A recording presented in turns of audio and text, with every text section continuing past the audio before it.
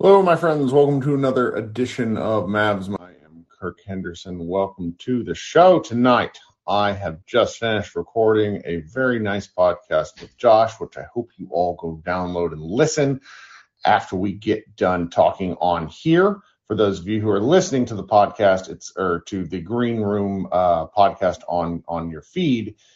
This show probably went up at about lunchtime, Dallas time zone, and you should go back and check out the recap podcast from Josh and I if you haven't had an opportunity.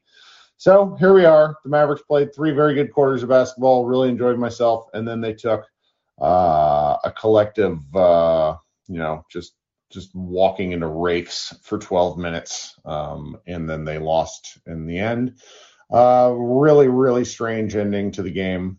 Don't know how to contextualize it otherwise. The timeout was bad. Josh gets into why. Go listen to him rant. It's amazing.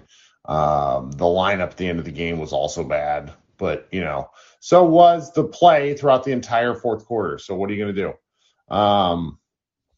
So we're here now. I don't want to hang out for too long. I have 10% battery on my phone, 9% at this point.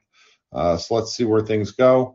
I want to hear your thoughts. I want to bring on my man Sam first because he is often one of the last guys I get to just because I think he arrives a few minutes late. Sam, what's up?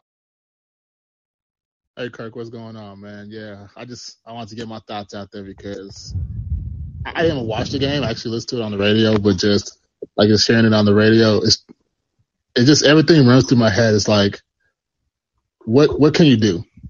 Like the Mavs miss open shots. This is literally the same offense that we had last year with the same problems. The players are the same, switching out Seth, Josh to Reggie. Reggie's not hitting. Tim Hardaway is inconsistent as hell, so you can never trust him. And Luka's out of shape. So it's like you can't really put the blame on one thing. It's the whole organization. So it's just what do you do at this point? Because there's really nothing you can do. And the frustrating part is just thinking about it. I've said it before in a couple of these games. This is like the best year to actually try to compete. I won't even say for a championship, but compete because of just everything that's going on. Because next year, there's going to be free agency, obviously, so people are going to switch around. But people are going to be back. Jamal Murray is going to be back. Like, Kawhi Leonard is going to be back. Like, you can have all these teams that are going to be back, and they're going to be better, and they have the ability to make moves where we're just kind of stuck at this point. If we sign Jalen Brunson, what else can we do? Like, Not much. Not much. I mean, things don't really feel very good right now. Xavier broke down like the various trade options the last couple of days. Really good post. They owe the Knicks a pick next year that has some protections on it. The only way they could trade a future pick is if they lift those protections, and I doubt they want to do that. But I sort of think that's also not the worst thing in the world because I think they're going to need those picks to make the please don't leave Luka trade in like 2 years. So it feels a little stinky right now. I'm not as mad as I was the other night. I was really fired up after the Memphis game. Part of that had to do with the fact that I had to work it tonight. We had other people writing it.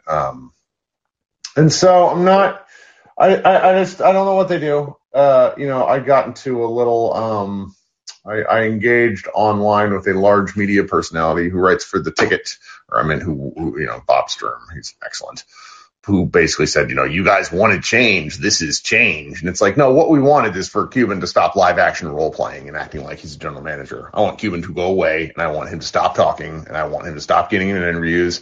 And then I want the people who are good at these things to do their jobs. That's what I want. Apparently that's too much to ask. I don't know if we're ever going to get it, but here we are. It was just disappointing because I really liked the fire that they played with in the first half, Mm-hmm. Yeah, and that's the thing that makes it more frustrating. Is just like you can see the capability this team has whenever they play focused and they have a certain just intensity about them to where they can play like that and they can beat anybody.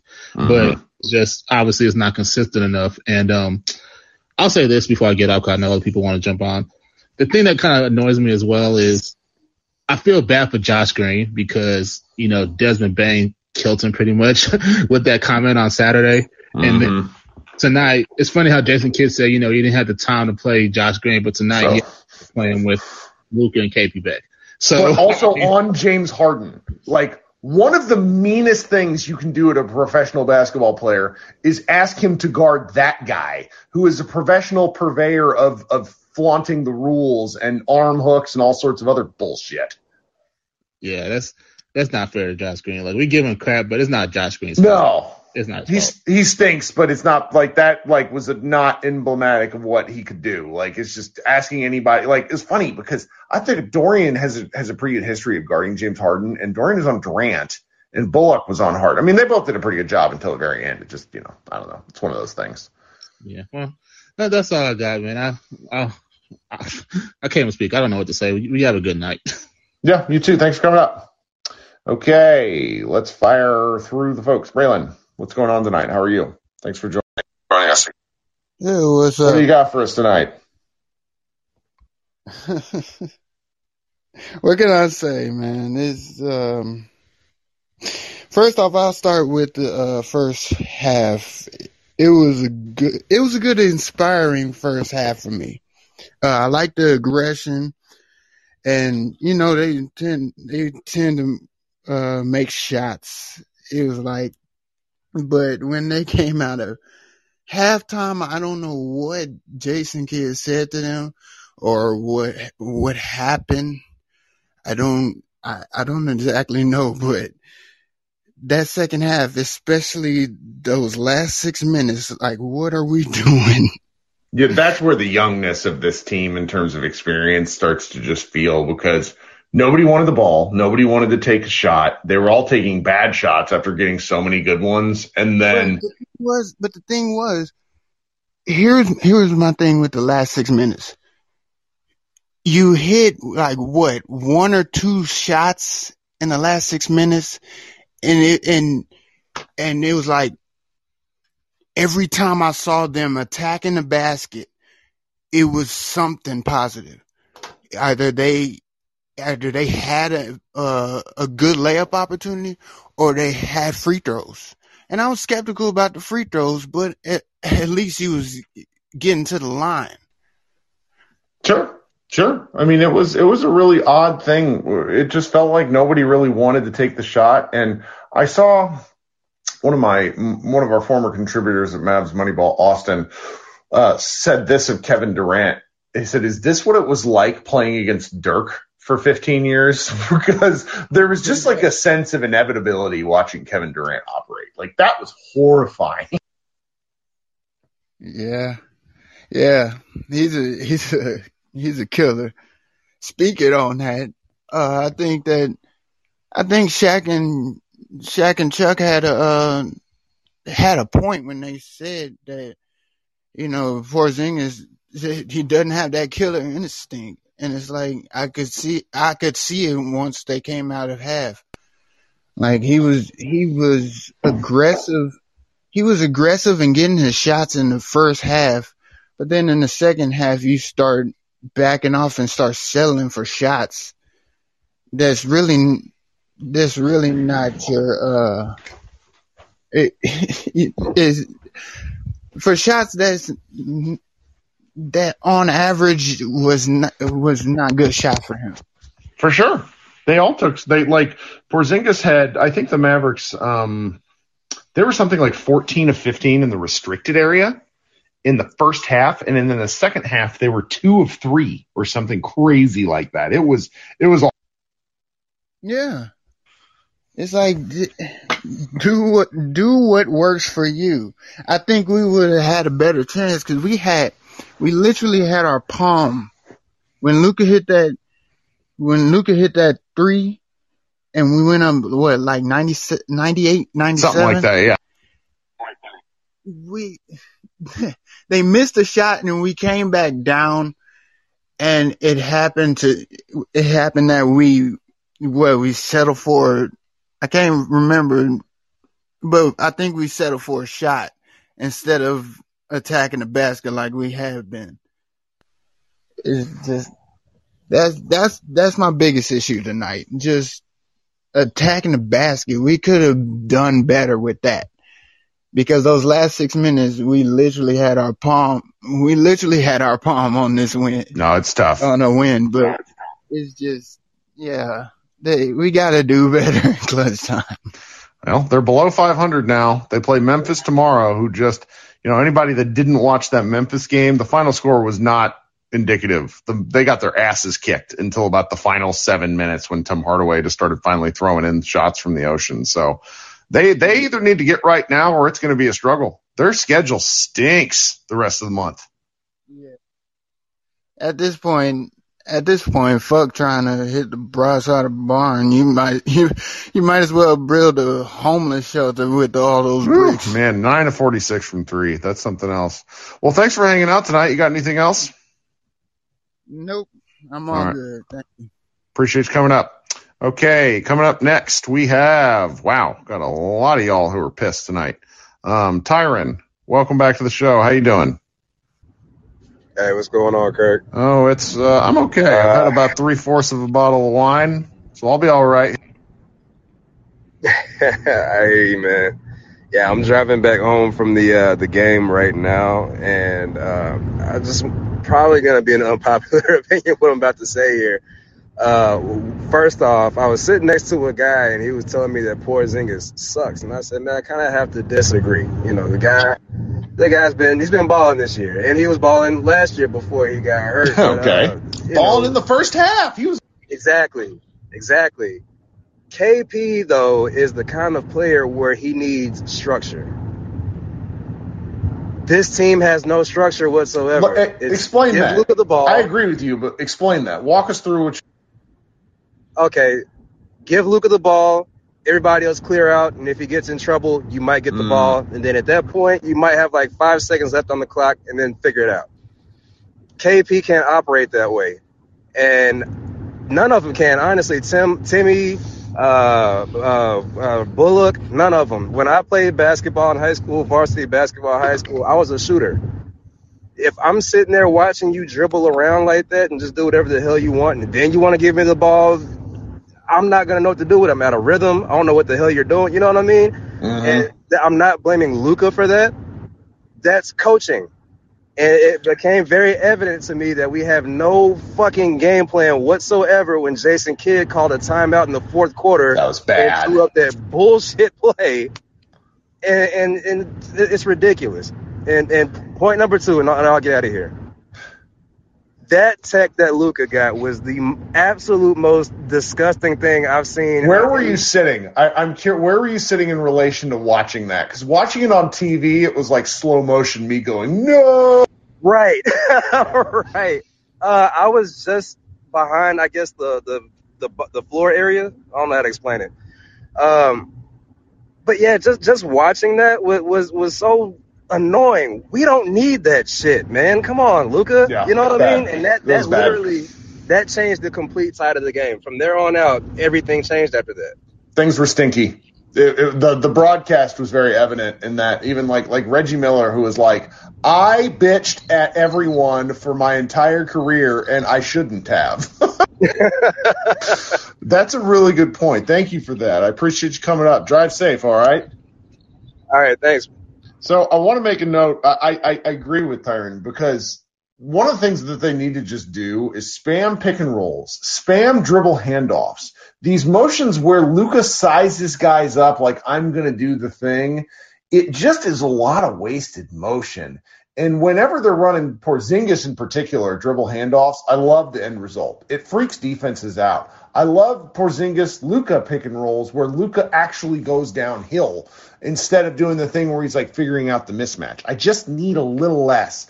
I will say I did love how Luka was playing in the first quarter, where he was just dropping all sorts of incredible passes, and no one could hit a shot except, Dorian Finney-Smith finally broke the seal. It's pretty brutal. Okay, coming up next. I haven't seen this name here in a while. Shako, how you doing? Hope I said your name right. I apologize if I didn't. Hit the unmute button there at the bottom, and it'll let you talk. There we go. How you doing? Hey, good night, everybody. How you doing? I'm doing good, man. My name's Shiko. First time in the group therapy. Big Mobs fan from about 12 years old from the Bahamas. Fantastic. Thank you for joining us for the first time. I didn't think I'd seen your name in here before, which is why I wanted to call you up. What do you got? Yeah, so I just wanted to say I think the Mavs cannot break my heart anymore at all. Tell us why. I love that. Dude, I am so like unbreakable at this point because we've been trying to say, why can't these guys hit shots with the same roster for like 3 years now? Jalen Brunson really feels like he is like Kyrie Irving reincarnated, like too much dribble penetration that leads to practically nothing sometimes. And to be honest, he's literally been like our third best player. Yes, and arguably at some games, I think he's been our best player while Luka was kind of stumbling, rumbling, bumbling in the early part of the season. Right. And I'm not too light in the ass to be judging anybody about weight, but definitely Luka, he needs to shed some serious poundage. My man, I was waiting for someone to do it because I didn't want to be the asshole who said it. Do you know what Tim McMahon said today on the Low Post? What's that?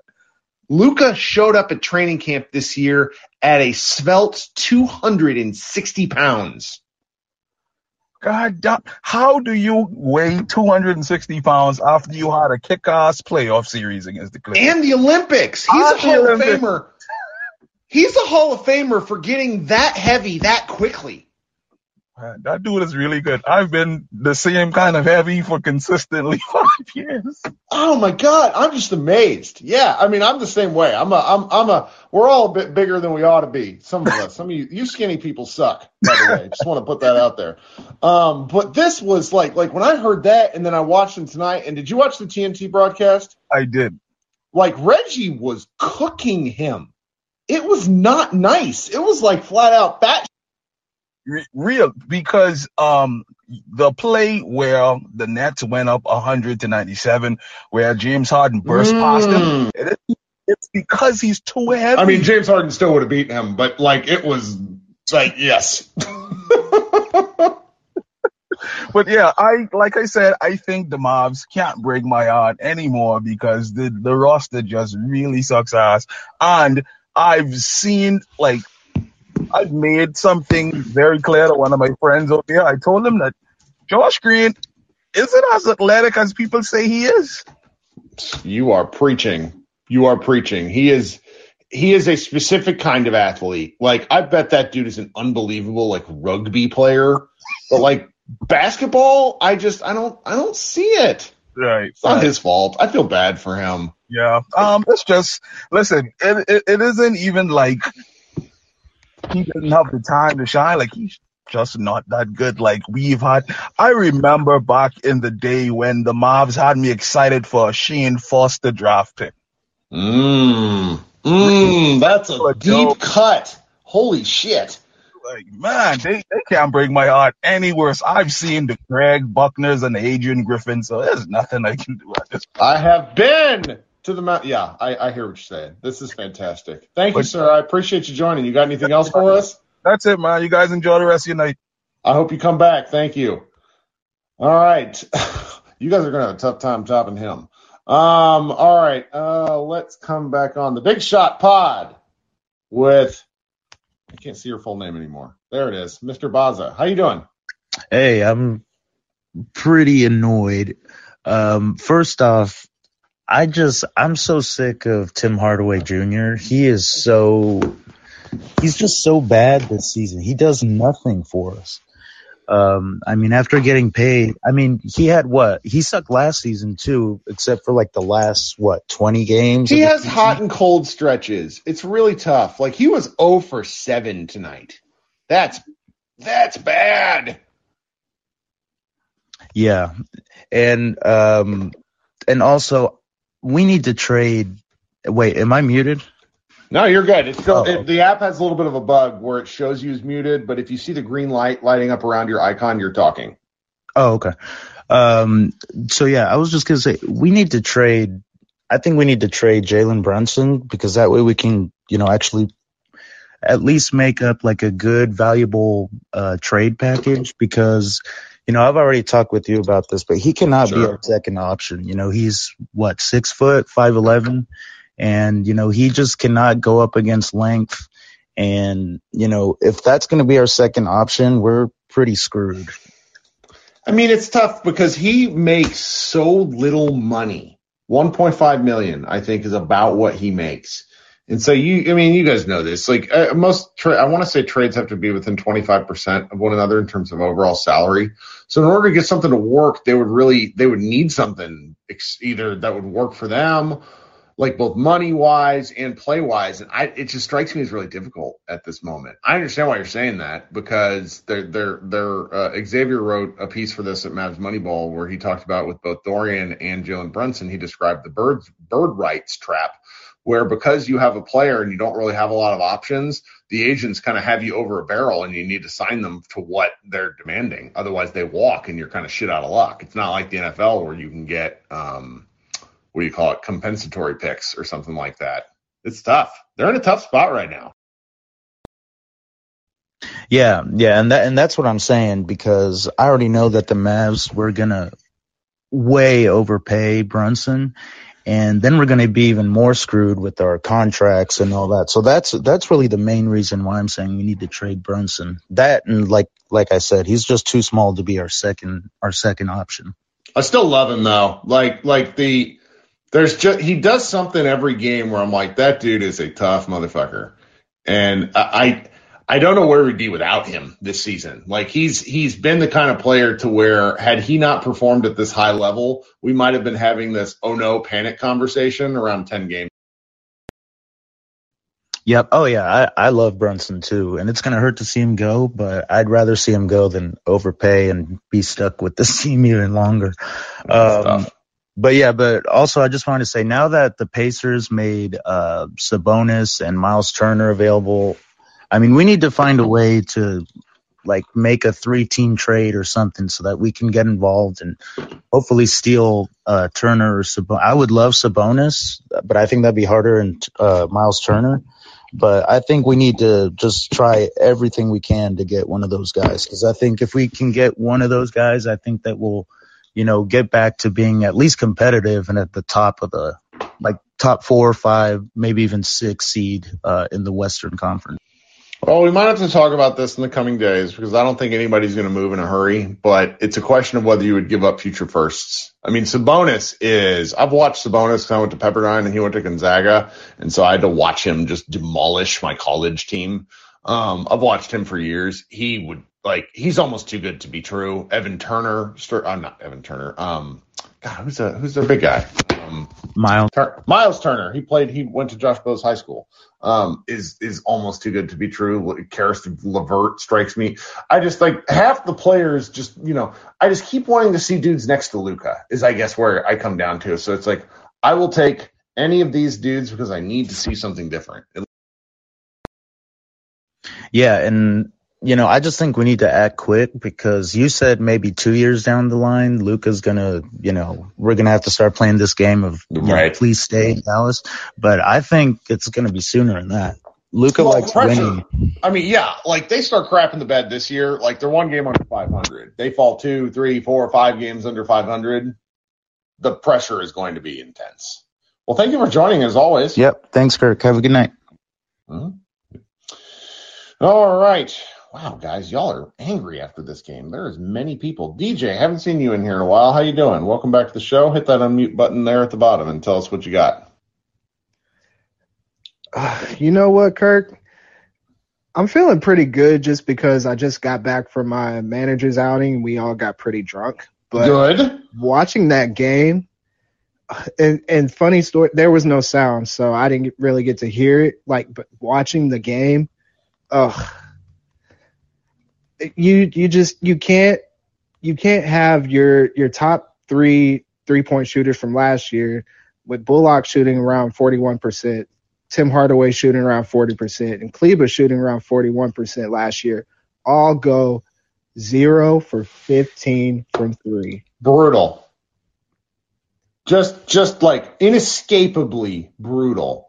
And the looks, so I've been engaged in I hope you wonderful Mavs Moneyball commenters hear this. I've been engaged in like a multi-day back and forth with people because this is not really an argument. The Mavs are literally taking fewer shots at the rim than they've taken ever before. Like, they were 15th in 2019-20. I want to say they were, I can't remember what the Synergy data shows. They were worse than that last year.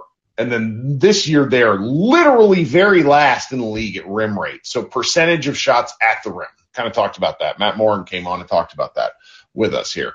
And you watch tonight and like they're getting like Luka's just dishing and they're not getting the rim at all, which continued tonight, by the way, except for Porzingis getting there a few times. And then Luka's just finding wide open dudes. And it's like they're just, I've referenced this before because I'm 100 years old and I'm like Bill Simmons and I apparently only have a limited amount of pop culture references. But like these players feel like what they describe in the replacements when they're talking about quicksand. And it's just like these guys can't get out of it. When Dorian Finney-Smith is like your lead shooter, everybody else is in a bad spot. He led the team in minutes too, and you can't have that. I don't know what to do with that. And it's so depressing. And Ja's in the chat sharing some Luka Doncic comments, and it's Luka's hurting. We're all hurting. I don't know what to do. Do you? You have any great thought? Like, do you have any idea what they should?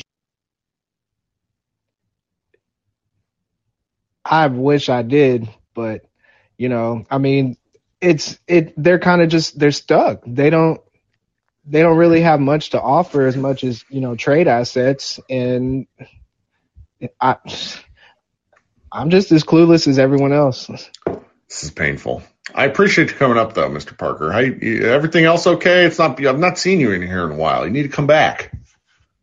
Yeah, everything's good. It's just, frustrating watching them just do the same shit over and over again. Oh, for sure. For sure. And these things are not for everybody. Though y'all who have made it this far, it's 25 minutes into the podcast. I really recommend downloading this app. I always feel better after talking to y'all. Hope you feel better after hanging out in here. No, yeah, I love these. I listen to every podcast that you and Josh do all the time. And actually, I got one more thing. He actually tweeted something about the Josh Green and Desmond Bane thing. He said, is Josh Green being played just because of what Desmond Bane said? Yes. I couldn't agree with him more. Yeah, it's just mean. Like, I don't know. I don't think Jason Kidd is at fault for this, but Jason Kidd's not making anything better. No, and he was the main one at the what's it called? Training camp press conference or whatever, saying that he was going to develop Josh Green, and we haven't seen any sort of playing time for him or any development at all. He's useless out there. And it's not his fault. It's just not fair to him. It's not. Well, thank you for coming back. I hope you come back another night. Appreciate you having me up, Kurt. Thank you. Sure thing. Okay, let's fly, guys. Wow. I'm gonna have to go charge my phone. Brandon, what do you got for us tonight? Let's wrap it. Well, I'm glad that you already brought up Fat Luka from the Low Post earlier today. I mean, it's something I've kind of known, but I can't really say. And then for it to be coming out, it's just like, oh my God. Well, I think the fact that he attached a number to it, I think we all knew, but the fact that he was 30, it would be 30 something pounds over his rookie weight when he was considered fat as well. I think that's. I mean, let's be clear. There's a certain element of him that I think he is okay playing at a heavier weight. The problem is, as the season goes on, it becomes a question of trade-offs. Where I think what he did, there was one Patty Mills post up from the top of the key where it was just big boy in him. And that's the sort of stuff for why he wants to be heavier so he can do it.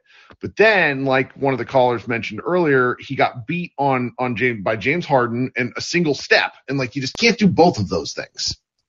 Yeah, I was going to point out because he couldn't get by both Patty Mills or James Harden, like off the dribble. He had to try and back him down, as opposed to 1920. He could beat maybe not everybody, but he could beat a lot of guys. He was more deceptive.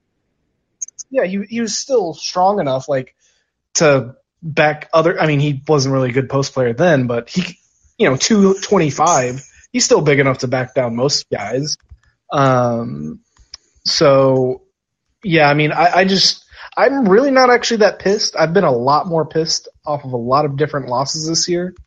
I just hope that this is these, what are we, 2-8, I think, in the past 10 games. I hope this is very eye-opening for Cuban. I'm sure it's not going to be, but, you can only hope and dream that, he finally sees all the flaws that he's let develop on this roster and put some more pressure to make some changes.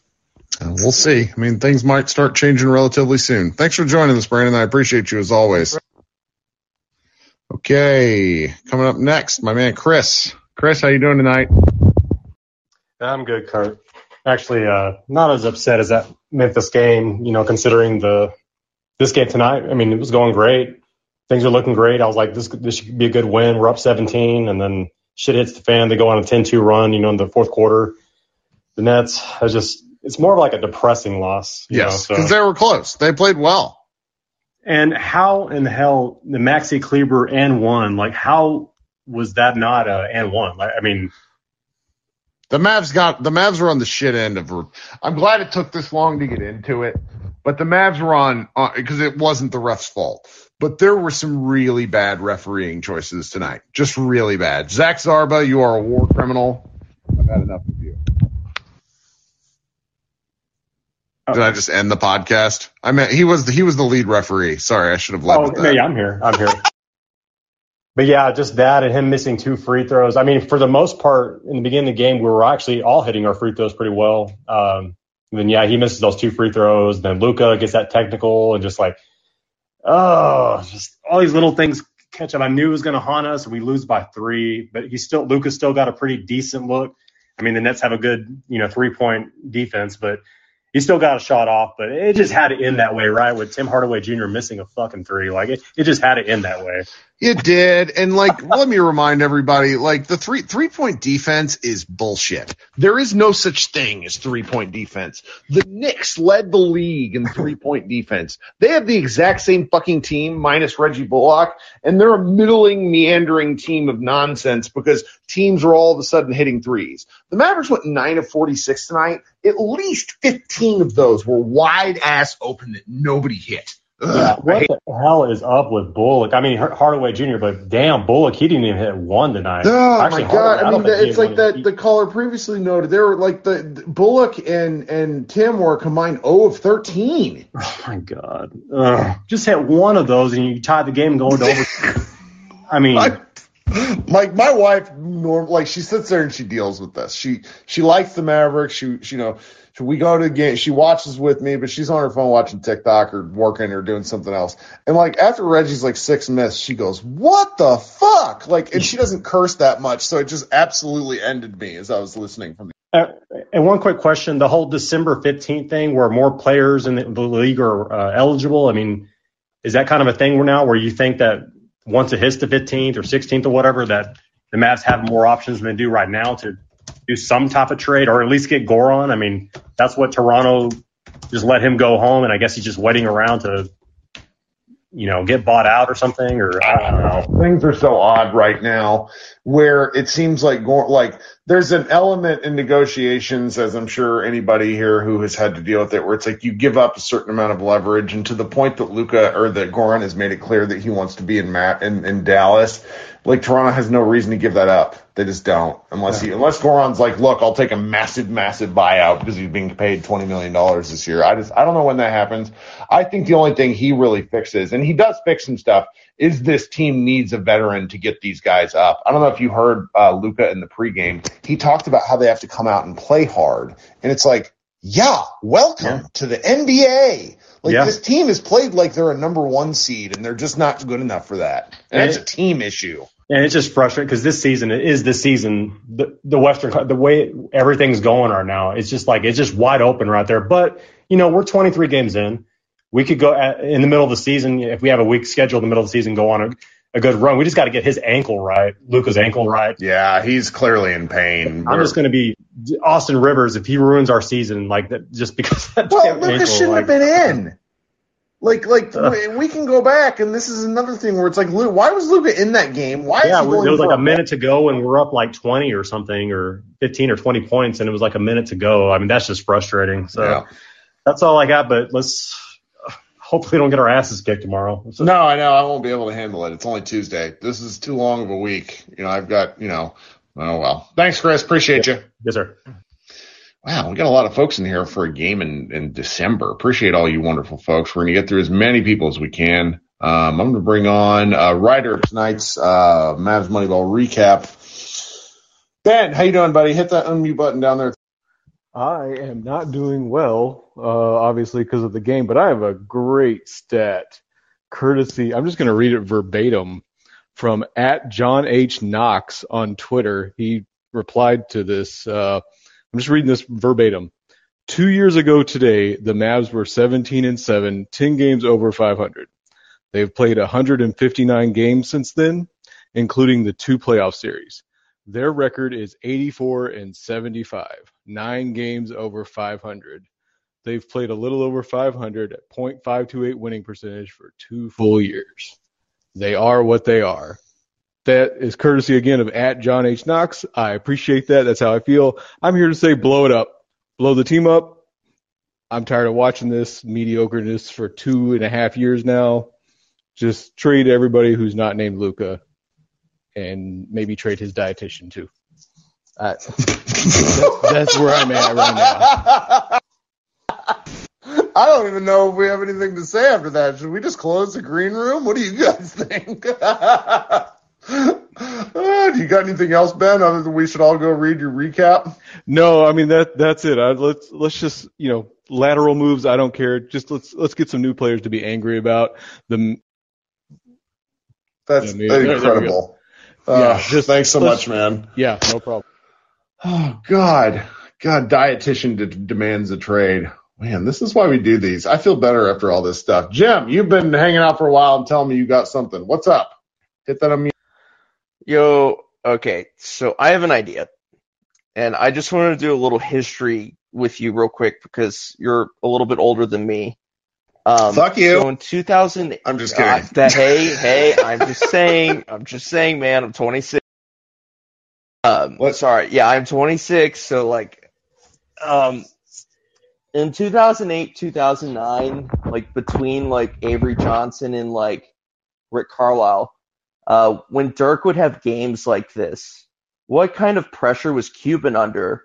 And if there was any sort of type of media pressure, I know social media wasn't really a thing. Who would Cuban be who would he listen to most media wise? No one. Cuban has never faced any pressure of any real sort.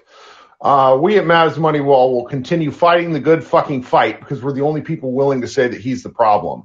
Everyone else underneath the sun wants to act like that, it just happens. This is what owners do. No, owners don't do this stuff. Owners don't sit next to teams and talk to the bench.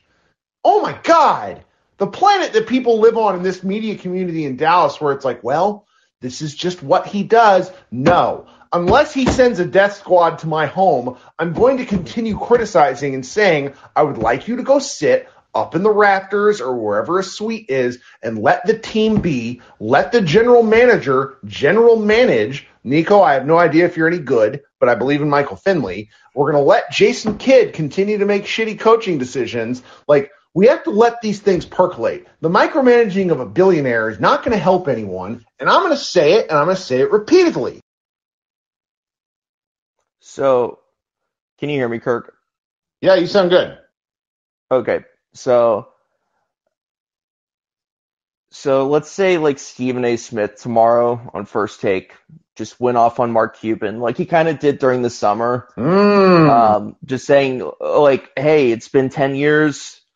Even with Rick Carlisle, you still haven't won a playoff series. What if he did that with Stephen A's world? What if Mavs Twitter banded together and tagged all the biggest media personalities and just said, hey, we really need you to shit on the Mavs for us. We'll pay you money. Well, like it needs to be heard. Like I feel like the bigger the media message, the more pressure. In 2021, Cuban would be under to make a change. It's incredible. Okay, so I have been thinking, like, I've spent a sad period of time watching I hate the show. I hate Succession, but I watch it every week. I love Succession so much. I hate it. I hate it. It is the worst part about it just is the worst of everything, but it's well acted. Whatever. But what it has said to me is that maybe we need to talk about this in terms that Mr. Cuban understands. He understands shareholders, profit margins, these sorts of things. Right. We, the fans, are the shareholders. You know? Yeah. Maybe we need to lean in to the concept of not him being the owner, but him being the governor, of him being a steward of the Mavs franchise. He is not the owner. He is the person who is guiding this team by being very rich. So we just tell him repeatedly, this is what we want. And granted, this already happens. Right. And he brands it as Mavs Twitter. I need less harassment of the Mavs social media accounts. People, please. Like, those people are like make X amount of dollars a year and run like Twitter. Please stop killing them. Man has an open email address. Send him polite but consistent messaging that you demand different as a listener or as a watcher, as a purchaser of tickets. Like, this is all it is. It's all it is. Because what made the Mavericks special for nearly 21 years was a man wearing the number 41. It was not anything Mark Cuban did. Now we have a chance for something different with Luka Doncic wearing number 77. He is a transcendent player. And you can tell I've had a little sauce because I nearly called him a transcendental player, which is a different word. And so it's just, we don't want to fuck this up. And I don't like Luka played like crap tonight. We already talked about that, but it's like the big picture stuff is the Mavs need to do more better as my boss. Yeah. I needed to hear that, honestly. Jeez. Well, you're right. What we should do as shareholders is continue to, don't use curse words, don't get angry, but consistently using the vehicles that you have as a fan base is you let them know that you demand. I think he's in the chat room, but one of my friends, Jack, he tweeted out the video of Mark Zuckerberg getting his shit. God, what a great tweet from Jack. I love that. Yeah. And Mark Cuban liked that tweet. He liked that tweet. Can we just take a moment? That is just petty on so many levels, but the dude is just in his own little bubble, and we as fans need to say something, but also be taken seriously enough to not just be labeled as Mavs Twitter. That's all I got. That's right. Thanks so much, Jim. You're the best. Have a good night. Thanks, Kirk. And I keep wanting to do these for like a half hour, but y'all just bring the heat every time. Nick, what you doing, buddy? Kirk, what's up, man? I'm all right. Yeah.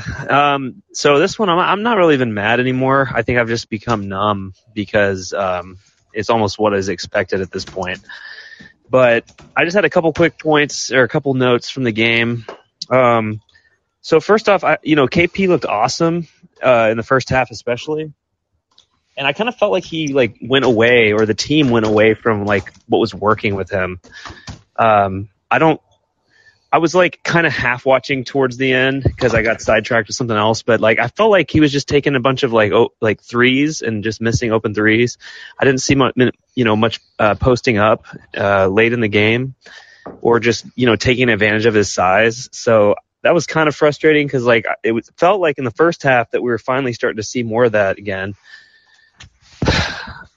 And then I guess my second point is, Harden had a good defensive play, and say what you want whether or not that was a foul or not, but I wish the NBA would kind of follow suit with the way the NFL does replay and challenges, because in my opinion I saw Luka's hand get touched, and it's in the NFL, if there isn't absolutely damning evidence to overturn a call, it's not going to get overturned. Right. So that frustrates me with the NBA, and I don't quite understand I don't know. There's almost never any rhyme or reason to the way that those challenges play out.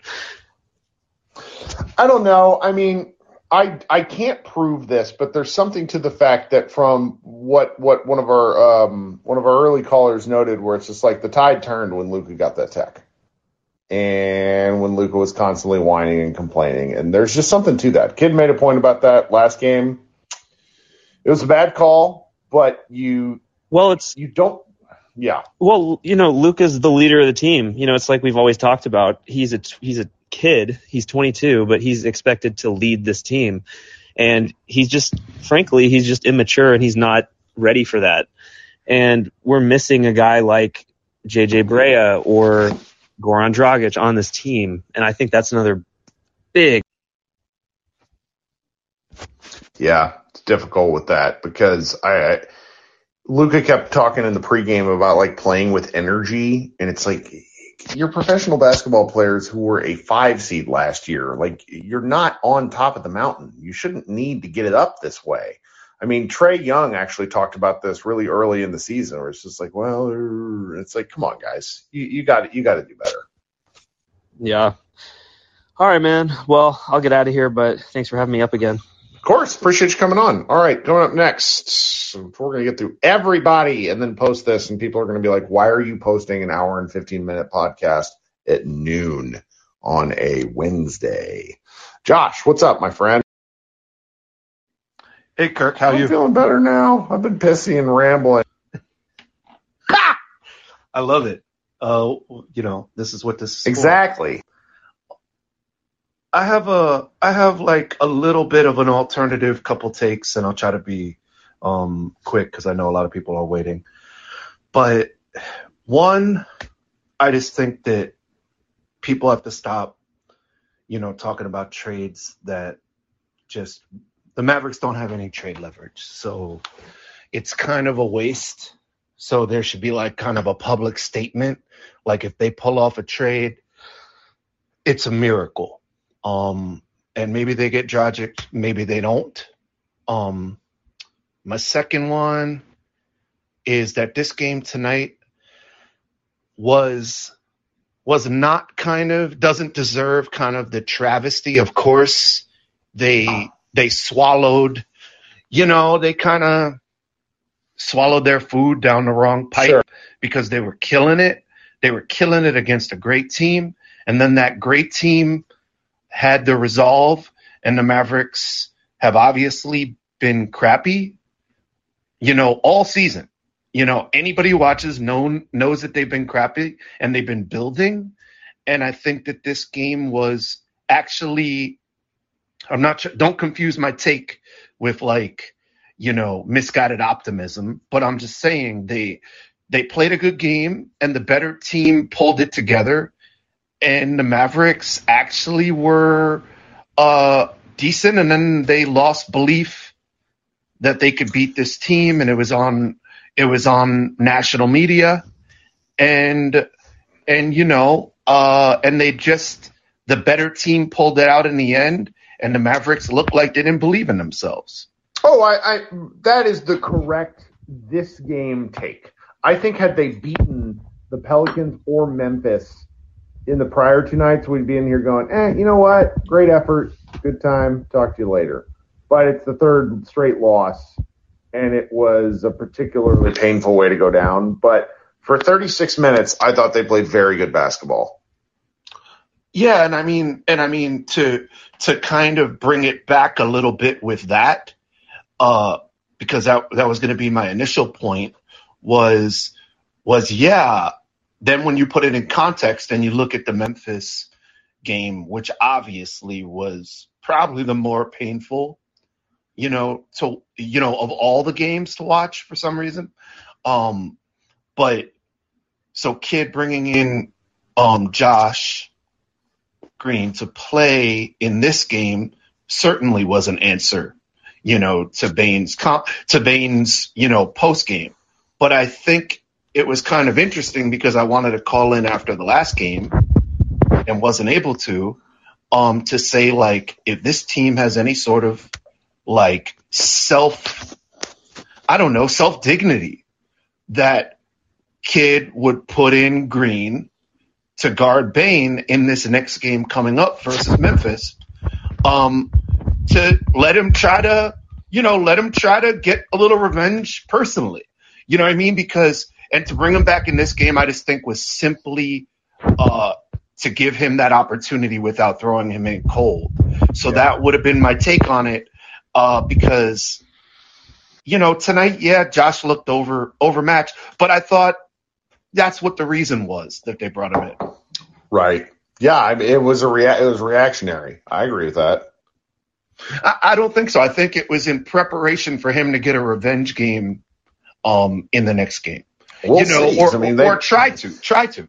The Mavericks, if I understand how NBA travel schedules work, they went from this game to the locker room where they pick up their clothes and then they go get on a plane, and they're currently on a plane to Memphis. Good, and it's time to get some revenge, and it's time for the Mavericks to give a fuck about revenge shit. You know what I mean? Just get some revenge. That's all. Sure. That's at least my take. I'll leave it there, but I appreciate you. This is awesome. But please stop talking about trades that can't really happen. I hear you. I hear that, man. Thanks, Josh. Well, now Josh has that scene from Thor Ragnarok in my head, where Valkyrie is like, well, what do we call ourselves? Something to that effect. And he's like, the Revengers. I've been up too long. Grayson, what's up? How you doing? Hit that unmute. Come on, Grayson. You know how to do this. Hit that unmute button. Hey, Kirk. How we doing? There we go. I knew you could come through. Unlike yeah, it kind of just cut out there for a little bit. No, it's weird. It's weird. Thanks for. No worries. I'm doing okay in terms of, the loss. I won't talk too much about the shooting. We all watched it. We all know it was just absolutely horrid. But J. Kidd doesn't really deserve a ton of blame the rest of the year for just how poorly we've been missing shots. But I'm really, really tired of us playing two big lineups and not trying to go inside, because that's kind of the whole point of having a two big lineup, is to try to use your size and overpower a team. And when you go, 9 for 43 in a game, and we're just bricking shots, we don't need to keep shooting more of them, and we should probably utilize the size that we are putting on the court in some form or fashion. And it's just frustrating. So that's about the only thing I have for that game. And then number two, just as a holistic thing, we need vets on this team that I guess can either keep Luka temper in check, and I know that's what Goran is supposed to be, but I just feel like we don't have a good vet core that some of the teams that are more competitive than us do have. We got nobody. No, that's 100%. It's all guys like our vets are undrafted guys, or guys that Luka got. I mean, I feel like Dorian Finney-Smith has to play a vet role, and I know that most of us probably love Dodo, but he's a he's a role player. I wouldn't listen to Dorian. I love the guy, but if he was playing on the court with me, I'd be like, okay. It's just a different deal. Luka needs somebody near. Or just that maybe at some point in his career had the level of success that he is experiencing, because there's no one that has either eclipsed him in talent or have done it before. It can be like, look, young fellow, let me show you the ropes kind of thing. And I know that's kind of what J. Kidd, I guess, was brought in to do, because, he's a champion, he's a Hall of Famer, all that. But it's a different level between coach and player and your other player that you're also playing with telling you, you need to do X, Y, Z, like you need to be in shape or whatever. Very much agree. And then I guess the last thing is I guess being a pessimistic Mavs fan, we don't have any ability to go get any of those guys from Indiana. So that's going to be frustrating. I don't know exactly who we could potentially be targeting, but I know Nico's got to be on the phone when that December 15th date comes around. I know Bagley just started getting back into the lineup, so that's probably going to be a little bit more difficult to get him now that the bum Luke Walton is out, because he is just the worst coach, I think, in the past couple of years, even maybe worse than J. Kidd, which is saying something.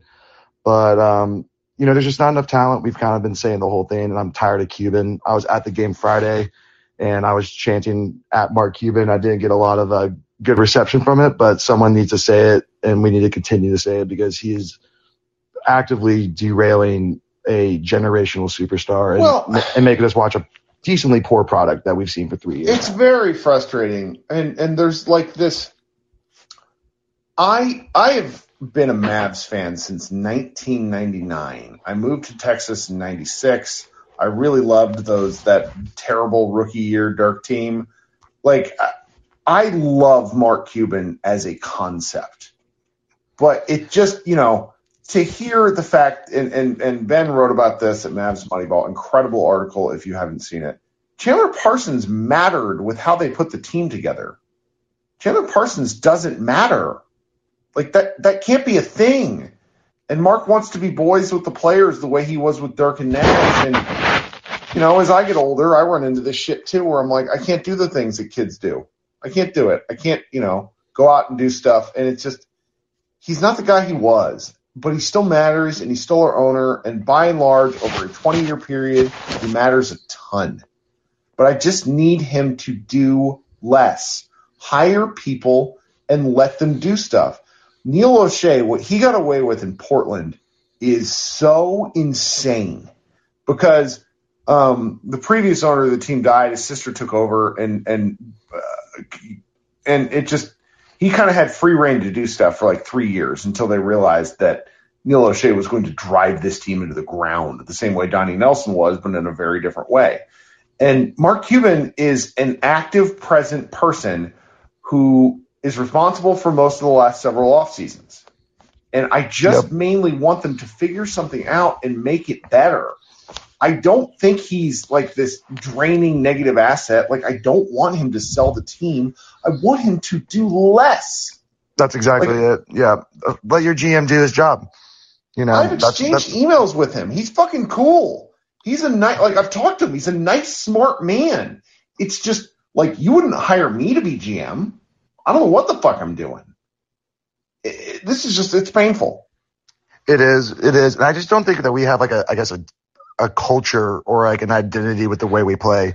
And as every Mavs fan here knows, we all despise the Miami Heat, but they have a set idea, set values of their culture, and they go and identify people that would fit into their system. And I just don't feel that we have any sort of identity or, system that we play. It's literally just, here's Luka and go do what you got to do. And it's frustrating that we just sit here and do the same thing for 3 years and expect, different results. You can't put lipstick on a pig, as the old saying goes, and we're trying to do it. Yeah. Well, as always, Grayson, I appreciate you hanging out with us. Hey, thank you for having me. You guys have a good night. Okay. Let's keep firing. Guys, there's more of you. How are there more? This is going to be a 2-hour podcast. It's going to be the best podcast in Mavs Moneyball history. Nathan, thank you so much for joining us. Hit that mute button at the bottom. Tell me what you got. Thanks for having me. I probably can't say too much because I actually think a former classmate of mine is also in this room. But yeah, no, I mean, I want to sort of preface this by saying, look, I remember going to the championship parade in 2011 and being inside the AAC. I rushed down from my summer job because it was I just graduated high school and I was in between, that and going to college. And then, I was able to make it to the AAC and I was there, chanting, "Thank you, Mark." For, to me, even though I would still say 100% Dirk and Rick are the biggest reasons we won that championship, and on top of, also Tyson and all that, Mark, to me at least, very much was a big reason we were able to turn this franchise around. So I want to preface everything I say after this based on that. But basically the minute I heard that Kidd was actually going to be coach, it just felt like, how you hear those stories about not really enlightened despots, but just despots that have completely lost their minds, back in the Europe 1600s. and like making these rules saying like, oh, like we should wear underwear outside of our pants. That way they're no longer underwear. Like that's what it kind of felt like watching Mark hire Jason Kidd, because they were just like, it just felt like there was no reason to be doing that.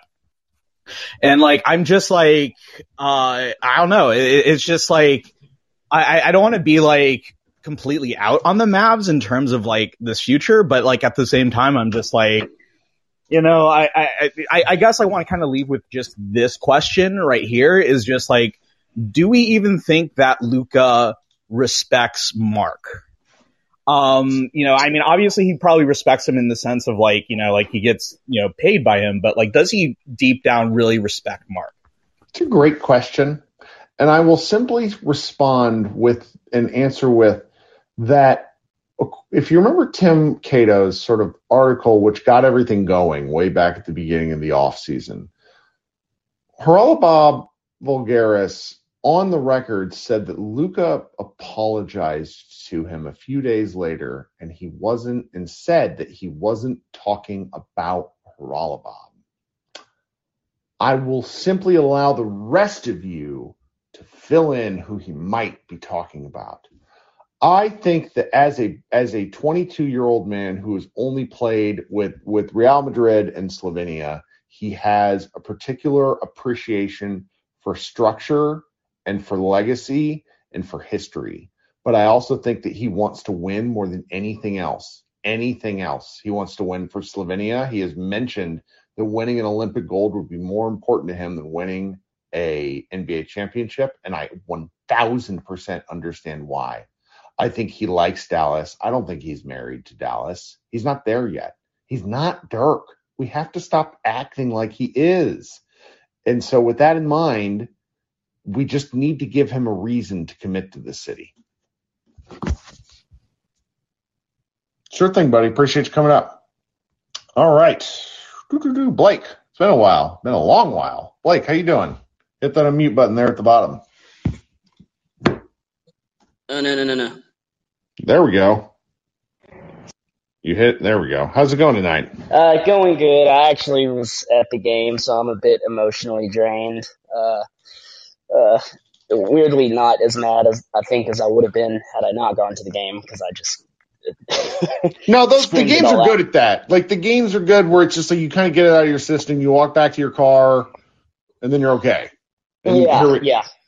Here we are sure. making you mad again. Yeah. Oh no. I've become addicted to it, really, in a weird way. Not to harp on this. There's so many different things wrong at the moment, but just with the Cuban thing, what really drives me nuts, to be honest, is just kind of like you talked about the media around here, like they're just lack of desire to hold him accountable. It's really frustrating when they'll tweet something like, you should just be happy you have Luka. This, at least it's not the 90s where we were the worst team in the league, and just yada yada yada. It's just like I don't know. It feels like they just don't care. It's like, if you just, I guess, it's a football town. Everyone cares about the Cowboys. Like if that's what it is, just say that you don't care if the Mavs are good. But that's, we care. I care. So like, it would be nice if they would do, quote unquote, their job and hold him accountable for being the owner and the manager, I guess, of the team, since that's what he is ultimately and wants to be, is the general manager on top of everything else. I'm just frustrated. I mean, tonight it was whatever. It's really not even about tonight. This kind of stuff happens. It's just an accumulation at this point of the last 3 years. That's the best way to describe it. It's an accumulation of frustrations. Yeah.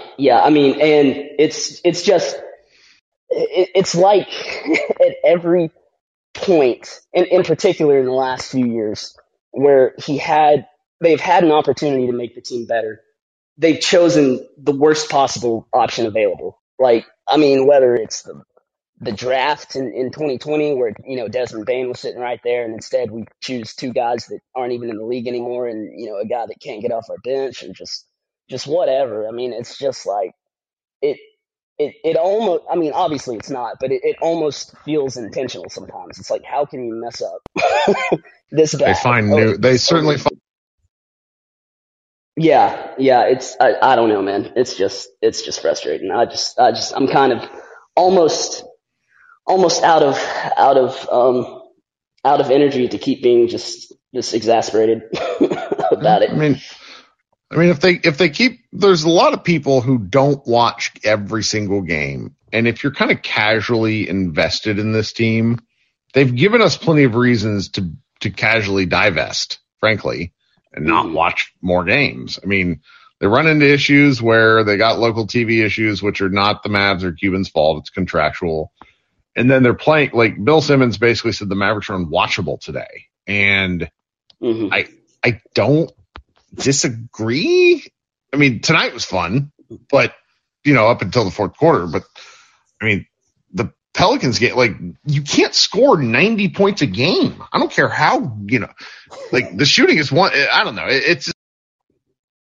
Yeah, no, absolutely. I mean, and that's the thing too. It's like, I mean, even some of the bad teams we've had in the past were at least fun in their own way. But this team, man, I mean, like you said, they're just giving us so many reasons to not be invested. Last week, I actually, for the first time that I can ever remember, I've been a diehard fan since '06, since I was 10, and for the first time I could ever remember, I chose not to watch a Mavs game when I could have. I mean, I had nothing going on, and I was just like, Yeah, and that matters. And that matters because when you have a generational player, you should be building a fan base and amassing support, and they're just kind of bumbling. It stinks. Yeah. Thanks for joining, Blake. I appreciate you coming up. Yeah, thanks, Kurt. Good talking to you. You too. Okay, Ike. How you doing, Ike? Good to see you. Hey, what's up, Kurt? Oh, a little bit of green room. Yeah, I kind of share everyone's feeling. I missed most of the game. Like the first half, I was kind of watching on my phone because I was out running errands, unfortunately. But I saw that we were up most of the game, and all I said to myself was, "Oh, this is great. When are the Nets going to make their run?" And hey, can you speak up for us? A little quiet. Appreciate you. Sorry about that. Yeah, I was just like, hey, when are the Nets going to make their run? And sure enough, fourth quarter comes along, and I think it's just the tale of what we are. We're a limited team, and for the sake of not getting on your nerves or anybody's nerves, I'm going to practice some discipline and not repeat the motto that I've been saying for the last couple of weeks. But you know what I'm going to say. We're a limited team, and it's frustrating, and it's really perplexing as far as what the front office, with the shakeup that they had, what they looked at team-wise and said, this is all we need to take the next step. And all we need is, we needed to add some more wings, but the wings we needed to add was Reggie Bullock, and Sterling Brown. And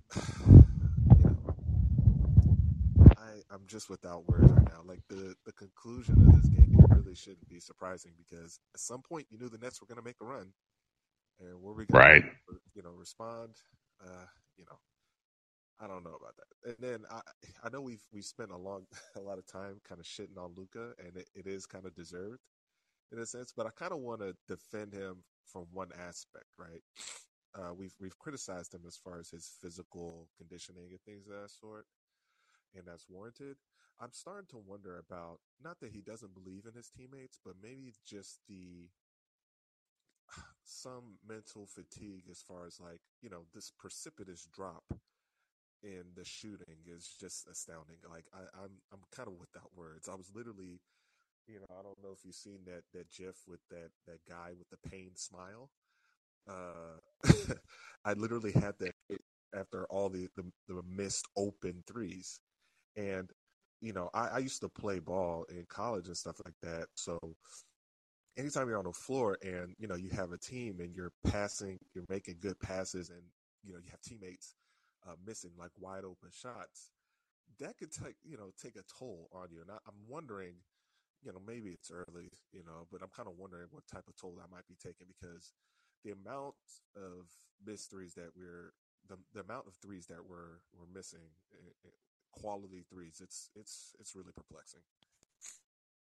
No, it's definitely brutal. It's and Kid talked about it, and it's like a self-fulfilling prophecy at a certain point where it's like these guys, I think everybody has a case of the yips and they don't really know what they're supposed to do. It's I don't know how they break out of it. You thought they broke out of it when they shot 70% from three, but it's just not one of those things anymore. So not from three. It hasn't.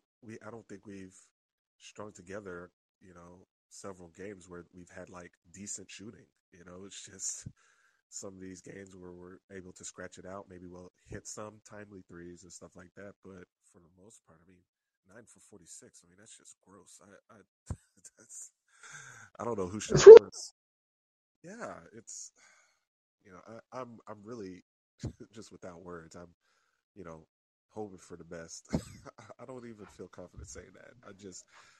I think the only thing that I can really hang some hope on is that we brought in a new set of eyes, and he can't be, as far as Nico. Now, I'm reserving my judgment on Nico, but he can't be sitting there saying, "Oh, we'll be fine." Like, maybe we will be fine, but he can't be saying looking at the team like, "Yeah, this is the team that will make noise in the end and take that next step." So I guess it's stay tuned, but I have nothing else. Let me just shut up and get off the stage. Appreciate it. Thanks for coming up, buddy. You have a good night. Okay, coming up next, Josh. What do you got for us, Josh? Hey, Kirk. Long-time listener, first-time caller. So I got to be honest, I don't really watch the Mavs as much as I used to, probably for the most part because I work nights and the blackout restrictions. My biggest thing with this team is, for one, as good as a businessman as Mark Cuban is, I don't understand how he's so bad with asset management. Like this summer, or actually this team right now. So you have Jalen Brunson, who everybody in this chat apparently thinks that we can just go trade, when we as a team average 23 assists a game. Luka and Jalen Brunson average 13 of them. Like, who else is creating shots besides Luka and JB? Same with Maxey. Like, you want to trade Maxey, which he's probably a great asset, but you've made these mediocre assets almost inexpendable. Like, you can't. How do you get rid of Maxey and Jalen if you don't have anybody to replace them, because you can't rely on KP and no one else can create shots because Timmy can't create off the dribble. He has to have shots created for him.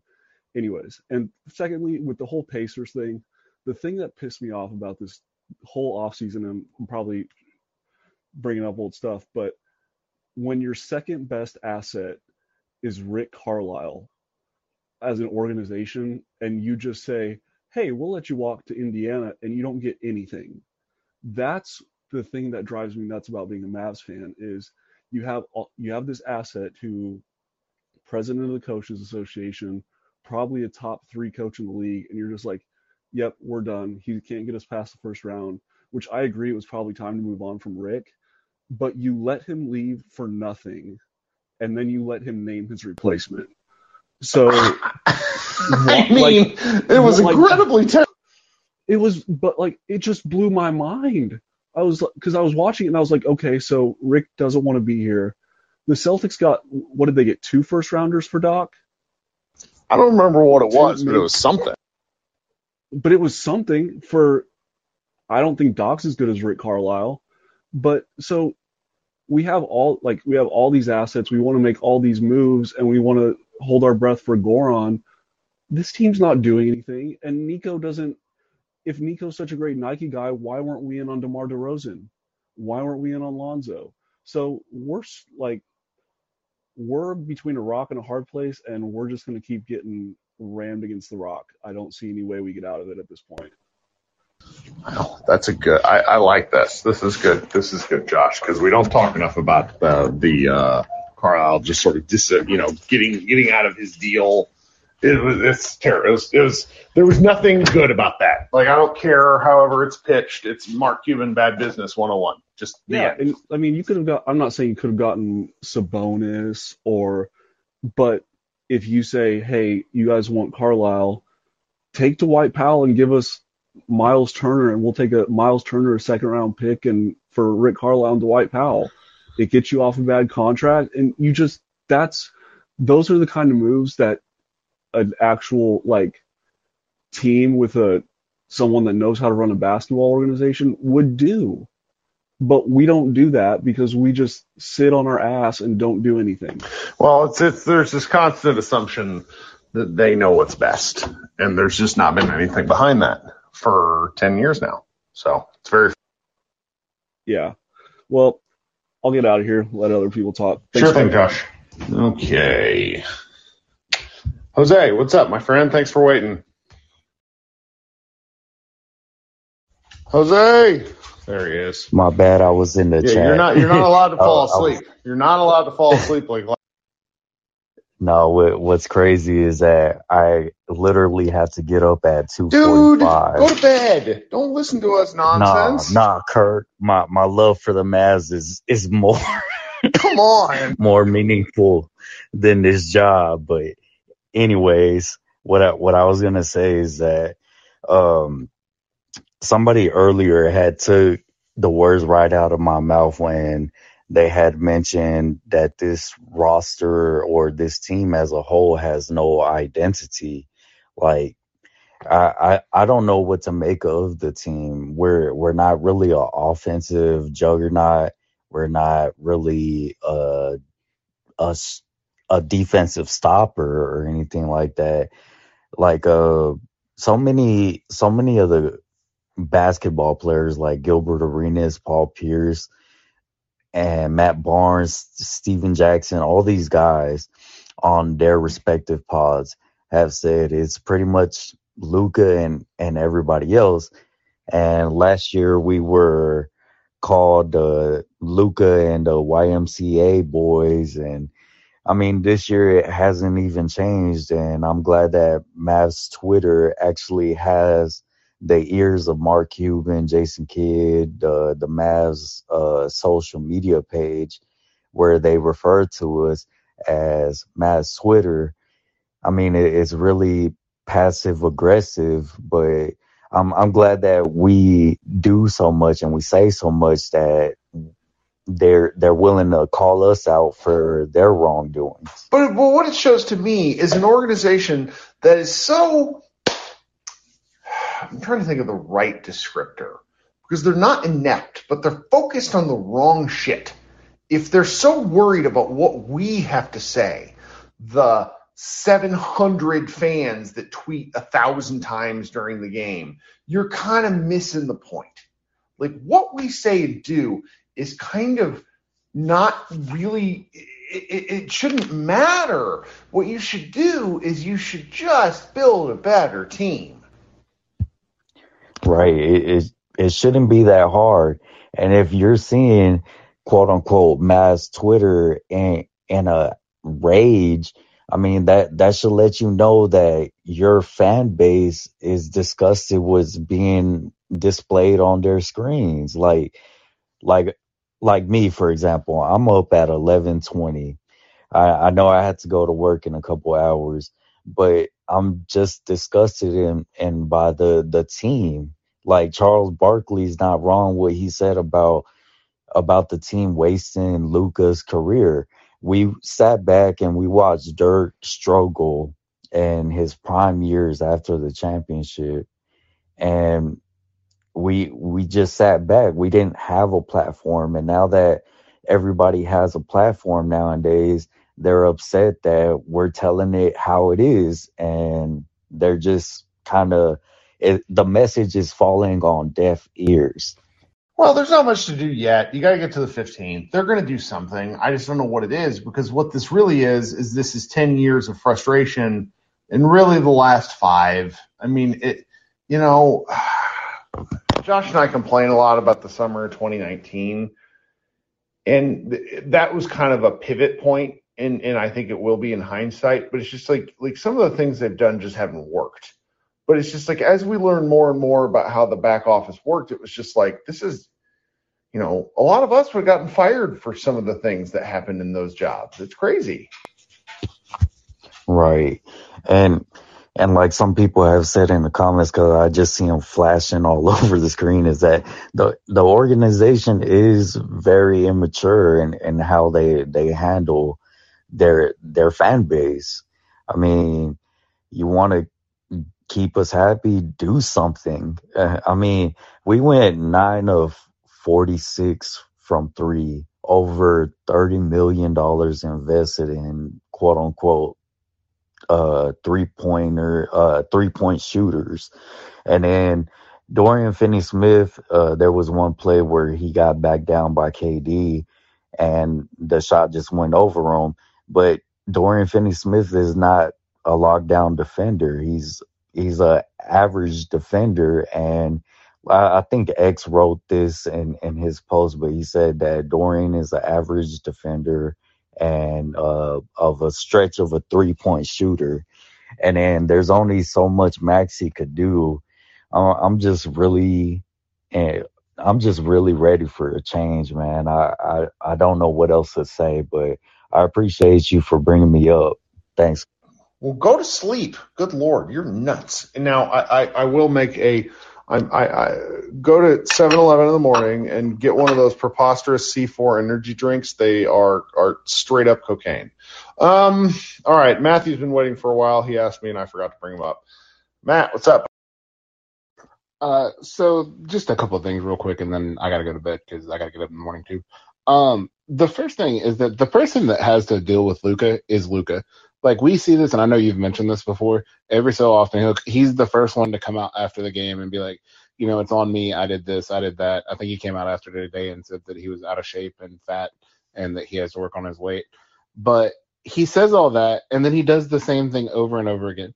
I know he's a kid. Nobody loves Luka more than me. I'm a huge Luka fan. I spent last year telling people that I thought that in the right circumstances, he might be the Mavs' best defender. So clearly the homer glasses that I have for Luka are quite extreme. That being said, he gets all the rights and privileges that all of the other superstars get. I know he's a kid, but if you're going to treat him like a superstar and we have to have the expanded timetable of a superstar, then he is a superstar and he has to be held to the same standards.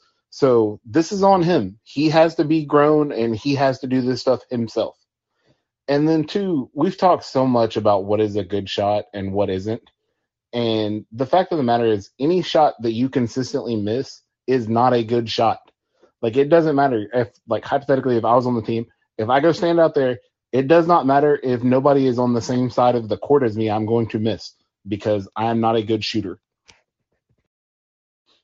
That is literally the only thing. And so it doesn't, like, a good shot, you have to be able to make it consistently. And that's really all I got. All right, go to bed. Appreciate you. Thanks for staying up late. All right, coming up next, Garrett, you've been waiting forever. I apologize. I'm doing all right. I've got 2 finals tomorrow, but I needed to get some of this frustration out from this game. It's just, I know people said something like it earlier, but it just felt like they were looking in their rearview mirror this whole game because they were up kind of big at half, but I never felt like this game was on lock, ever. Yeah. It was just a rushing river with a dam made out of 5 wood planks, and I was just waiting for KD and Harden to turn into what I know they can do, and then it happened in the fourth quarter. Yeah, real painful. Like, part of me wasn't even mad because it's just, like, I watched Dirk do that during my college years, and you just mow people down in a really unfair, painful fashion in Durant. Yeah, it's just, and the worst part is that I had 0 doubts in my mind that when Tim took that last shot that it was missing. I just had no faith at all that it was going. Right, I understand. It hurt so much. I couldn't. But it's just, Like, yeah, it's not horrible. It's KD. It's one of the greatest scorers we've ever seen, and no one's going to stop him on defense. The gas that left me when Reggie Bullock blocked that fadeaway, I hadn't seen anything like that in That years. was I couldn't believe incredible he blocked defensive that play. shot. I could not believe of all people, that it was him. But I also thought that they sat KP a little too long in the fourth. I don't know what they were waiting for. There was a lot of Dwight in the fourth. He came in with like 4.5 minutes left and already down. I don't know. And I said it in the chat, but the draft night 2020 was the turning point for this franchise. If they make the right moves, I think honestly they make the Western Conference Finals last year. And if they don't, we're here where we are now, because it just. It is not an unreasonable take, Garrett. Well, good luck on those finals. You have. No, I think that's it. They got to make some moves. I don't think they can get in on the Pacers deals, but maybe they could try to swing for like a Jeremy Lamb or something. But I like Jeremy Lamb. I need something different, because it's just there's too many guys from when I started watching again. I'm tired of it. I can't do it anymore. I appreciate that. Well, thanks for joining. Yep. Okay, coming up next, we have, why did it punt me here? AJ, thanks for waiting so long. What a glorious beard. Hit that unmute button there at the bottom. If it'll work for you. We'll give you a second. And if not, we'll bring you back up shortly. All right. Well, no, then Jeremy figured it out right as I punted him off stage. That's how good I am at this thing. Let me see if I can find him in here in the chat. There he is. AJ, come on up. How you doing? Sorry about that. This is what happens after 90 minutes of green room. Hit that unmute button there at the bottom again. It instant mutes you. All right, there we go. What's up, Kirk? Longtime listener, Darth Vader 41 on Twitter, longtime troll, etc. Hi, welcome up. Thank you, sir. Love it all, except for the outcome of tonight, of course. I'm going to keep it pretty brief. There was one thing that I noticed towards the end of the game that really upset me.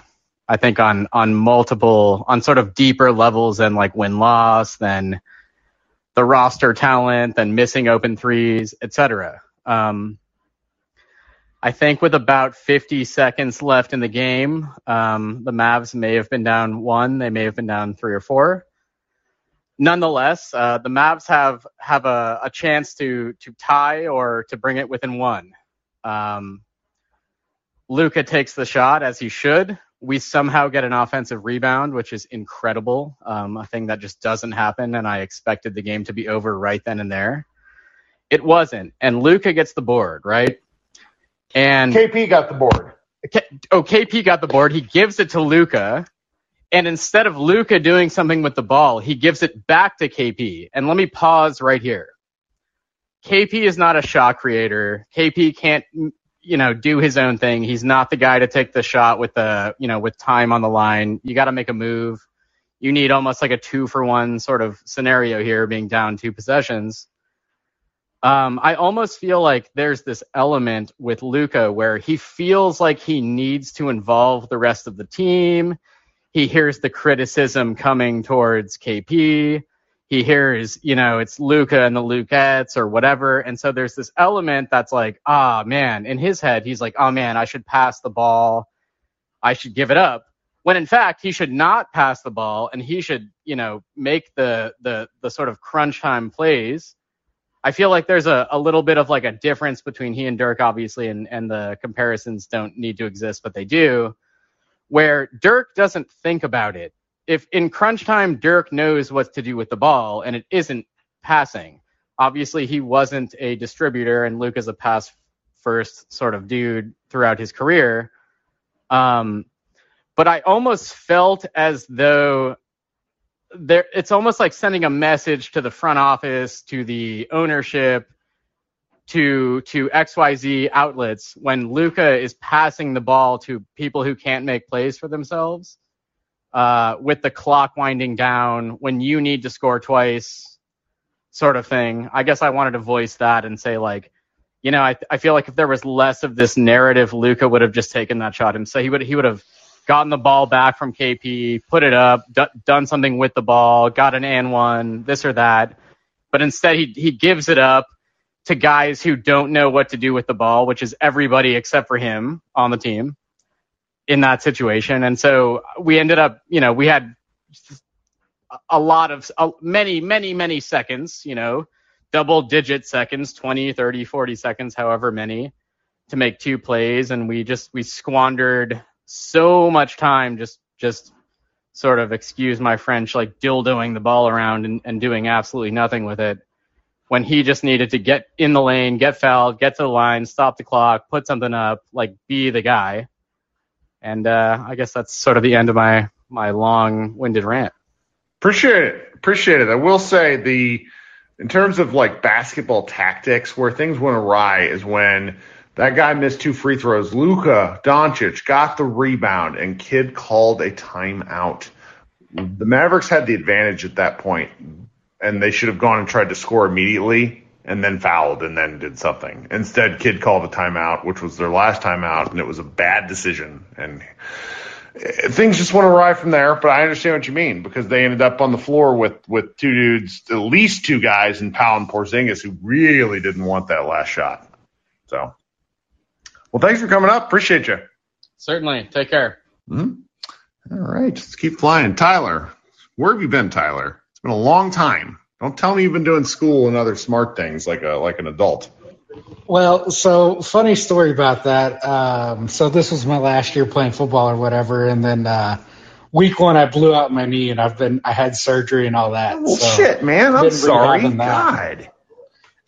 Hey, life happens sometimes, but and I honestly haven't been able to catch as many Mavs games as I would think, and kind of like I forget who it was, a couple of speakers ago, who said that like I've had the option to watch like probably 3 or 4 Mavs games that I just haven't. And, a lot of that's sometimes, I guess, because of like the style of play. It just doesn't appeal to me. And other times it's like, why should I care to watch this team whenever they don't put in any effort, it seems like, to even get any better? So, that's kind of where I've been at. But well, I understand that.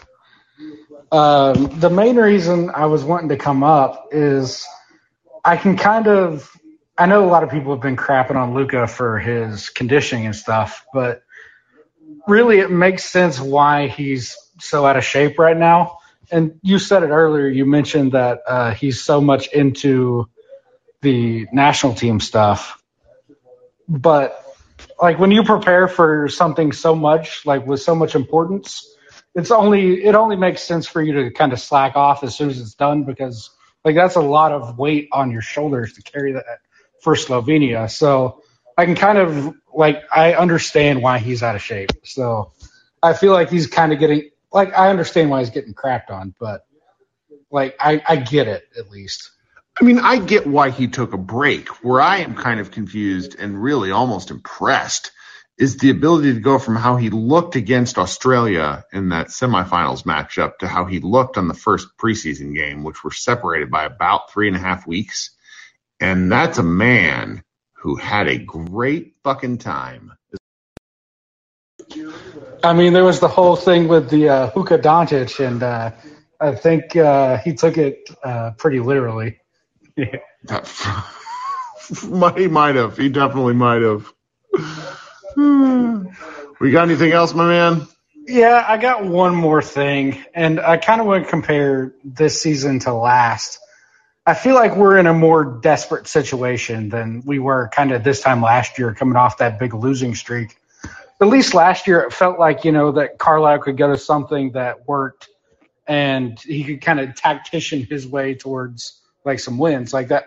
I remember a Hawks game last year where he shortened the rotation to like 8 or 9 players and just basically went all out to kind of get a win to stop the bleeding, basically. I just don't think that with Kidd we can really do that. I don't know if he has like a go-to thing to get us out of a drought. Because I feel like if he had something, he would have done it. Yeah, like if he had something in the barrel, I feel like he would have used it by now. Oh, I mean, we're 90 minutes in. Only true believers or true haters are listening at this point. Kid has a really amazing tendency of high-key blaming everyone around him. He is not a very great leader. And so he doesn't have it in his bag to get these guys out of it. They're going to have to pull it themselves. Yeah, it just goes back to this offseason where it was just kind of like a baffling decision to me. And there's not much we can do about it now. You're not going to fire him now. That's right. Yeah, that's right. All right, Tyler, thanks so much. I hope your recovery goes well. Hey, thanks, man. I'll be around. Good. Yeah, man, I just saying any sort of knee stuff makes me hurt for other people. All right. Jason Gallagher, friend of the show, longtime friend of the show, been waiting for a long time to talk to us. What's going on? That hat is amazing. Thank you, Kirk. I recently did a Yellowstone green room thing, so I changed my photo, and I haven't changed it back because I like the look. First off, I kind of wanted to revisit a texting, I guess, squabble you and I had recently about Maxi Kleber. And I kind of wanted to reiterate my point in all of this. Recently, JJ on his pod, and yes, I'm plugging the pod that I work on, but he recently said that the way that he sort of evaluates real contenders versus fake contenders is he really looks for flexibility within the roster. And he was specifically talking about Milwaukee and sort of the year that they've had, and Drew and Chris and Giannis haven't played very much together, yet they're winning, and they're getting great stuff out of a lot of the role players. And, sometimes like freaking Bobby Portis is winning you games, all of that jazz. And I'm sort of like, the Mavs, what is frustrating to me about this team, and it's not Maxey himself that I'm particularly frustrated with, it's just sort of what he represents, which is we need every single fucking – can I cuss? I don't know. No. The thing's 2 hours long, and I've drank a bottle of wine. We need every single person to be on point for us to be real contenders. And that is not realistic in this type of NBA and the type of seasons that we've seen in the last 3 seasons. It's not realistic for these guys to be at their 100%. And so I can't believe that for 3 seasons straight, I've needed Maxi Kleber to be like Superman, and same with Dorian Finney-Smith. It's insane. And that is why when every time I heard Bill or Zach Lowe, these really brilliant basketball minds, sit there and be super high on the Mavs as like actual contenders, like it just felt like me, along with my fellow Mavs fans, were like, what are you talking about? Like, this is not a real team. This is like, you cannot rely on Maxi Kleber to be that important on an actual winning team. That's not how this works.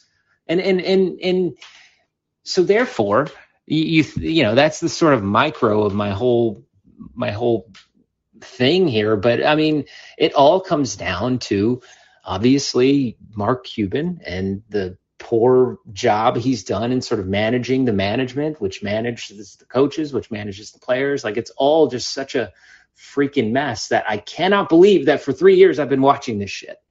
That's kind of my point on Maxi Kleber, and you and I haven't had a chance to have a real follow-up on that. Well, on a long enough timeline, Maxi Kleber becomes hot garbage because it's not his fault as an undrafted dude. So it's like what you said earlier. It's not him. It is the concept of continuing to rely upon the same people to continuously outperform previous expectations. Yeah, and they should all be like, honestly, like I both hate and love this team because I'm actually immensely proud of what they've done in some of these playoff series where they've taken people, you know, far superior teams to the brink, and they've outperformed any expectations. So in that sense, you're proud of them, but then at the same time, you're kind of like, well, guys, I don't know what to say. We saw the best version of them, basically, you know? Sure. And then we decided that we're just going to do it again. And there's nothing, Kirk, there's really nothing more frustrating than to sit back and evaluate a situation in which you've had virtually the same roster for the last 3 years. And you say, F it, let's run it back. And I know this is really petty what I'm about to say, but damn it. Like, you broke up a championship team and you're not breaking up a team that can't get out of the first round of the playoffs. Like, so you're going to have to tune in. I'm going to have to send this to you because I know you will not actually visit MavsMoneyball.com. Oh, how dare you? That is Andrew Tobolowsky. Legendary Mavs Moneyball writer, now professor somewhere out in Virginia, wrote an article where he just emailed me today and he's like, "Hey, do you want to run this?" And I'm like, "Absolutely." And it's Andy just like spitting hot fire over 10 years of managerial incompetence. It's great. It's what he does best. Well, so before I let you go, I need you to plug the shows that you help run, and I also want to let you know that there is nothing funnier to me when I tune into, or at least the YouTube clips, when I tune into JJ Redick's podcast and see the various enormous humans crossing their legs and arms while holding mics. Like, they just look fucking ridiculous. And They do. I'll say that I want to run a YouTube channel because when they come to, I live in Oklahoma City, everybody. When they come to Oklahoma City, sometimes I am tasked to meet with them about content. And I always pick them up in my Honda Fit because that's my zip around car. Okay. And I want to start a YouTube channel just called like Big Dudes in Little Cars. Anyways, no, check out the JJ Redick podcast. There's some interesting, tomorrow's episodes with Joe Ingles, but I told Kirk this, I'm not going to give it away because I want people to go check it out. But you should listen because JJ talks about some interesting things when it comes to KP and sort of, some advice he's given him based on some of the issues he's had. So that's what I'm plugging. Thank you. You're doing the Lord's work here. One day at a time. I mean, I had Bob Sturm from The Ticket basically kind of yell at me on Twitter tonight and act like, Cuban's just going to exist. And you know what? I'll fight these fucking windmills because at some point I'm going to be right. Dude, you are right. Nobody is arguing against you. This whole concept that we have chosen to accept that we're going to be heavily invested in a situation in which we need a multi-billionaire, self-made billionaire to admit that he's wrong. And that just doesn't I can't not to get all Chuck Klosterman on us, but it is insane that so many people around the country invest themselves in these little pet projects for these billionaires. It's insane. It's actually insane. Well, okay. If the time, what I need for you to do is to play the Succession theme music across the Mavericks introduction to their starting lineup. And then Cuban just staring at the end of it. Oh, wow. You're the best, man. Thanks for hanging out so late. Thank you. I'll talk to you later. All right. Bye, buddy. All right. Other Jason Yang. How you doing, buddy? Why did I watch this game? Why did I watch the fourth quarter? We all knew what was going to happen. Why do I talk for almost 2 hours into my phone? Anything is possible. I feel fine, honestly. I know I'm raging in the chat a bunch, but I feel fine. This loss wasn't that bad. It's just we just didn't make shots. I get it. We're gonna have 20 of these games throughout the season. They have arguably they have 20 games where they haven't made shots this already. Yeah, that's also what I'm kind of referring to. But I just feel like this team thinks it's fine to just not make any changes until the trade deadline, and then they'll pick up Goran, and then it'll be fine. It's I don't red alert here, guys. It's not going to be fine. They're going to be 500 at the trade deadline, and they're going to pick up Goran, and maybe he'll help a little bit, but I don't really think so because he looks pretty washed right now. So it's going to be around a 500 team that's going to be really pissed off at the end of the season because no one's making shots. Luka's going to be pissed at the refs. He might get 18 techs and actually start missing games this year. We'll see about that, but I have no faith that this team will do anything in the playoffs. I don't know. I mean, if they would have won either one of these last two games, that's true. That is true. But they haven't. And they haven't in such predictable ways that it's like it seems like it's a pattern, not just a bunch of coincidences. Okay, I appreciate that. I think that's a good So take. we'll see. I don't know. It's been long, so I'll end it here. But we'll see about tomorrow. I mean, I have a bad feeling about tomorrow, to be honest. Right. But No, I'm gonna post this bad boy at like lunch, and it's gonna have 0 shelf life. So the only people who listen to it are gonna be the lunatics who have already joined the show. So thanks for joining, Jason. I appreciate you. all right. See ya, everyone. Hope. Oh, sorry, I didn't mean to boot you. Last guy we have is Adam. Adam, how we doing? Hey, Kirk, how are you doing All tonight? right. You listened to a Mavericks podcast for like an hour, and then what? So what do you got for us as a outside contributor? I've got an observation and a conspiracy theory for you. So obviously the Mavs are in salary cap purgatory for the next 2 years. Something like that. Yeah. 2 years from now, I think they have 109, 110 million committed to 4 to 6 players. Right. And next year they'll probably hit the luxury tax threshold. So and obviously this year kind of they're 17th to 20th in offense and defense. So they're really middle of the road at best. So a lot of talk tonight about what's the Mavs' identity. It's really hard to improve both your team on an offensive and defensive standpoint in a single year. And so I mean, from an outside as an observer, I would say a lot of successful teams, they focus on one or the other, right? Either we're going to become a good defensive team or we're going to become a competent, we're going to try to become an elite offensive team like, we were 2 to 3 years ago. And ultimately, that's got to be a decision that management makes to identify what they need to focus on and build incrementally kind of the following year, but making moves that are rather than kind of middle, sitting on the fence moves like Bullock, where you're basically trying to get, hoping he's going to be a great, two-way player, which it's hard to find. Two-way players, 3-and-D players, those are the crown jewels of organizations that kind of that spur, catalyze 10, 15 game kind of improvements from one season to the next. And so I ultimately, I think the Mavs, they have a decision to make whether, are we going to become a really good defensive team or an offensive team over the course of this year and into next year with a couple of moves. Conspiracy theory, I'd like to get your thought on this. Is it possible that maybe Mark Cuban doesn't have his fingertips on this team as much as we think he does?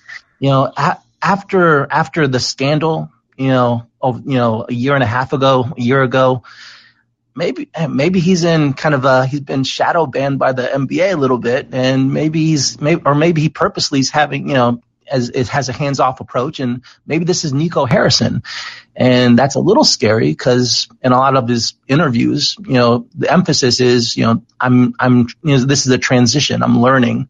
If he's the one that's pulling the trigger on all these deals and is heading up all of these decisions, that doesn't lend a lot of confidence. If I was a Mavs fan, I mean, I've heard enough that Cuban considers himself the GM, and the way things went down, Tim Cato of The Athletic started a conversation which was not. It was already in process, but I think they thought it might last a little longer. And in the days and weeks that followed, because it was published on a Monday, but Tim actually sent his story to Cuban for comment on a Friday. Donnie Nelson was let go, i.e., or resigned, depending on which person's point of view you go with, and then Donnie Nelson, then Rick Carlisle opted to resign a little later that week. And so this has been this is all Cuban. What anyone else that works with them, and so the level of involvement, and I can't speak to that because I think that the people of the waxing and waning of influence is sort of what we're talking about. And really what led to the Haralabob blow up is that there's just not, like, there was never a clear chain of command with that front office, period. Like, there was like Cuban as the owner, Donnie as the general manager, and then Haralabob as a person that had he just sort of existed outside of a framework, which was already problematic because Donnie Nelson didn't really have much of a framework. So in terms of like how people reported them, like things were just kind of done willy-nilly is what I have been able to piece together through reading everybody's work and talking with different people. And I still think that there's a lot of Donnie involvement. I mean, not Donnie, Mark involvement. You see Nico Harrison talking to GMs. I get pictures from people, this is Nico talking to so-and-so before the game. And so, like, I think those sorts of things happen. But at the end of the day, it's still very much a collaborative decision between the group where it's Michael Fenley, Nico Harrison, and Mark Cuban. And I just don't think that's a strategy for success.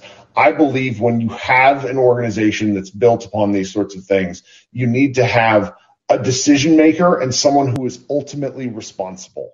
Neil O'Shea had that in Portland, and then would constantly kind of complain about the fact that it's like, look at this, the consequences of my own decisions. And it's kind of how it ended up getting him screwed in the end, even though he got fired for sort of like shitty conduct and treating people badly. But the reality was he was a bad GM. And, Donnie Nelson should have been fired years prior because he was also a bad GM.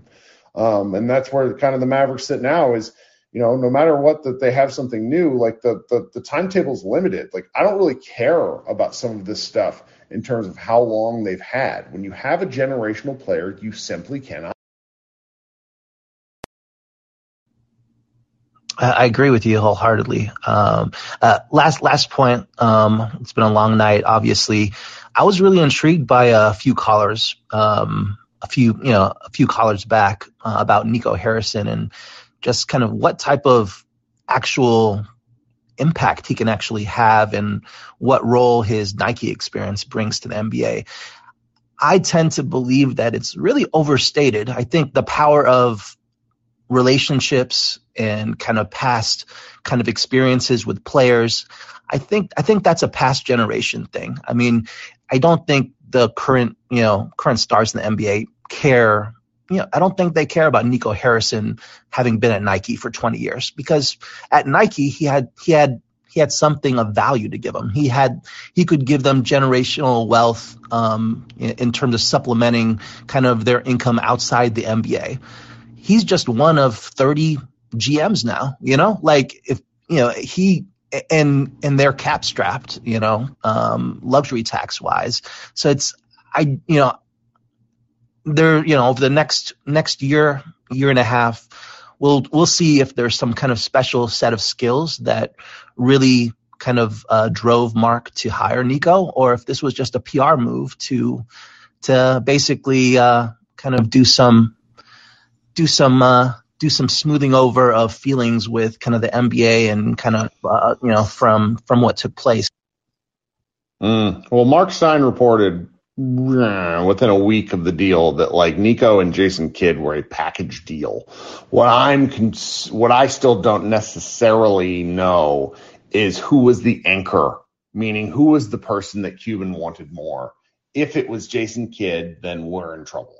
If it was Nico Harrison, then I'm the jury. He deserves a little bit of time to do his job. I mean, it's they have a new cap guy that they got from the Nets, and so it's like I just got to be hopeful that they're able to kind of unfuck themselves. I mean, it's like they did a bad job for 10 years, and then they told everybody about how smart they were. I mean, it's like I just can't imagine. Like the Rockets have had an interesting situation, and so it's like you go back and forth and see where it's like, okay, if we would have done this little thing differently. Like I can't tell you how often we were like borderline gaslit in being told about, oh, this is what's going to happen, and then nothing would happen, and then we were told that we were, as fans, that we were, our expectations were too high. So it's just at this point, I want I don't know what to do because they're a game under 500 and there's not really an easy path out of it. They're going to have to pull themselves out in some way, shape, or form, or this is going to get. Absolutely, yeah. Thanks for kind of the line and. Thanks, Adam. Appreciate you. All right, Craig, you want to kick us out of here? You got anything for us? You're a late arrival to the room, but it is midnight. Hit that unmute button there at the bottom if you got something to pitch in. No, that's okay. Appreciate you joining the room. Guys, this has been ridiculous, a 2-hour green room, but sometimes everybody needs a little therapy. For those of you who have listened this far in the podcast, it's probably within a couple hours of game time. Hopefully we'll have a better game against the Grizzlies. There's a ton of stuff on Mavs Moneyball. I recommend you go check it out and give us some clicks. We appreciate it. Everybody enjoy the rest of the week, and we will talk probably tomorrow night, but hopefully not for 2 hours. Bye, guys.